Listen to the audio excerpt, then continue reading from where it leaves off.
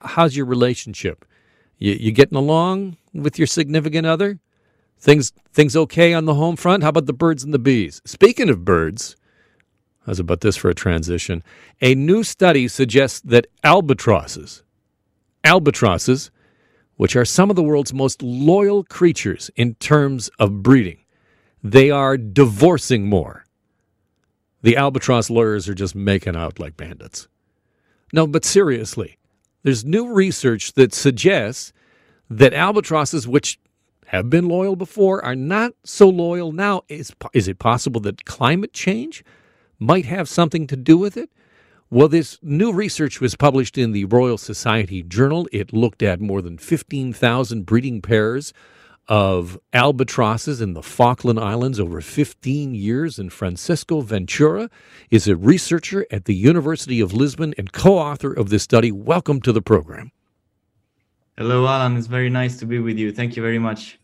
Tell me about albatrosses. Why are we studying them? And is it unusual in the natural world to have breeding pairs for life like this? It's not that unusual in birds. Birds are usually socially monogamous, and as you said, albatrosses are like, they are the most socially monogamous. And in fact, in our study, where we have on New Island, where we have our study colony that we follow, it's been 2 decades almost now. We have some pairs that were together since the very beginning of the study that are still together. So they're very impressive animals. I don't know, what do you get a pair of birds that are celebrating a big anniversary? But now your research suggests that is declining, that monogamy is declining. Do we have a sense why? Well, what we had a sense of, what we were thinking when we started noticing these fluctuations in divorce rate, was that the environment might indeed explain this different divorce rate throughout the years.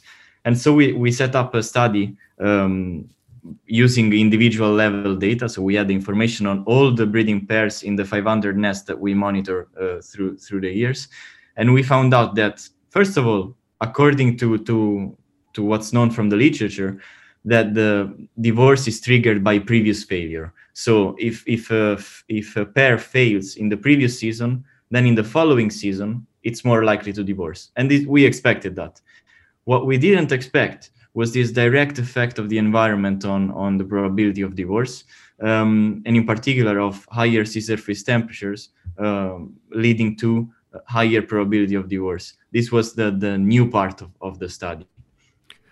And it's because of an increased stress on the birds, or just their inability to procreate year to year, and then that causes the birds then to go find other mates the following year? Right. So higher sea surface temperatures in general is a good proxy for lower food availability. So there is this evidence that in harsher conditions with lower availability of food, birds struggle more. They struggle more to find food, and they pay a higher cost of reproduction.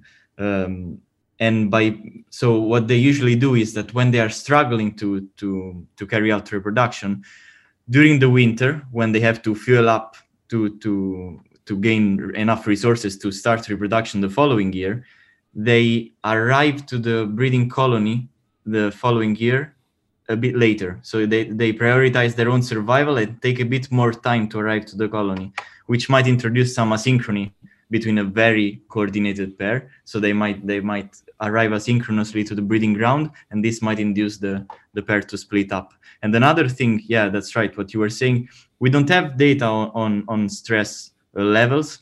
So this is actually an interesting pathway for future research. But it's known that higher, so birds that struggle have higher levels of corticosterone hormones. That's been shown in other studies. And these hormones are also key mediators of sexual selection and breeding in birds. So our idea is that because birds get more stressed, because females in particular get more stressed, they might tend to misinterpret this higher stress as a poor performance by their partner and decide to move on. There's some jokes in there that I'll just leave alone. Um, it- so, has research shown that there is lower birth rates? Um, Not in our population, because I didn't mention that our black-browed albatross population from New Ireland in the Falklands is increasing and has been on the increase for the past decade. So it's doing well. The issue is when we think about other populations that have a much lower availability of alternative mates. There are seabird populations that are isolated, already facing threats with as little as 100 breeding pairs, which, if you think about it, if you, on top of all of this, you add this environmentally driven disruption of breeding, then you have a recipe for a disaster. I mean, it's a matter of concern, right? In terms of not just the albatrosses, but all of the interconnected species that they feed on and so on down the food chain? Well, in terms of other seabirds population that are already struggling. So if our findings hold true for other species of seabirds, which might be the case because there was previous evidence that different populations in different environments were showing different divorce rates. So there seems to be some ecological signal here. So if what we found on our increasing population is true for other populations that are actually decreasing, well, this might be a much bigger problem, yeah. Francesco, that's just absolutely fascinating. And thank you so much for your research, and thank you so much for your time today. Thank you very much. It's been a pleasure.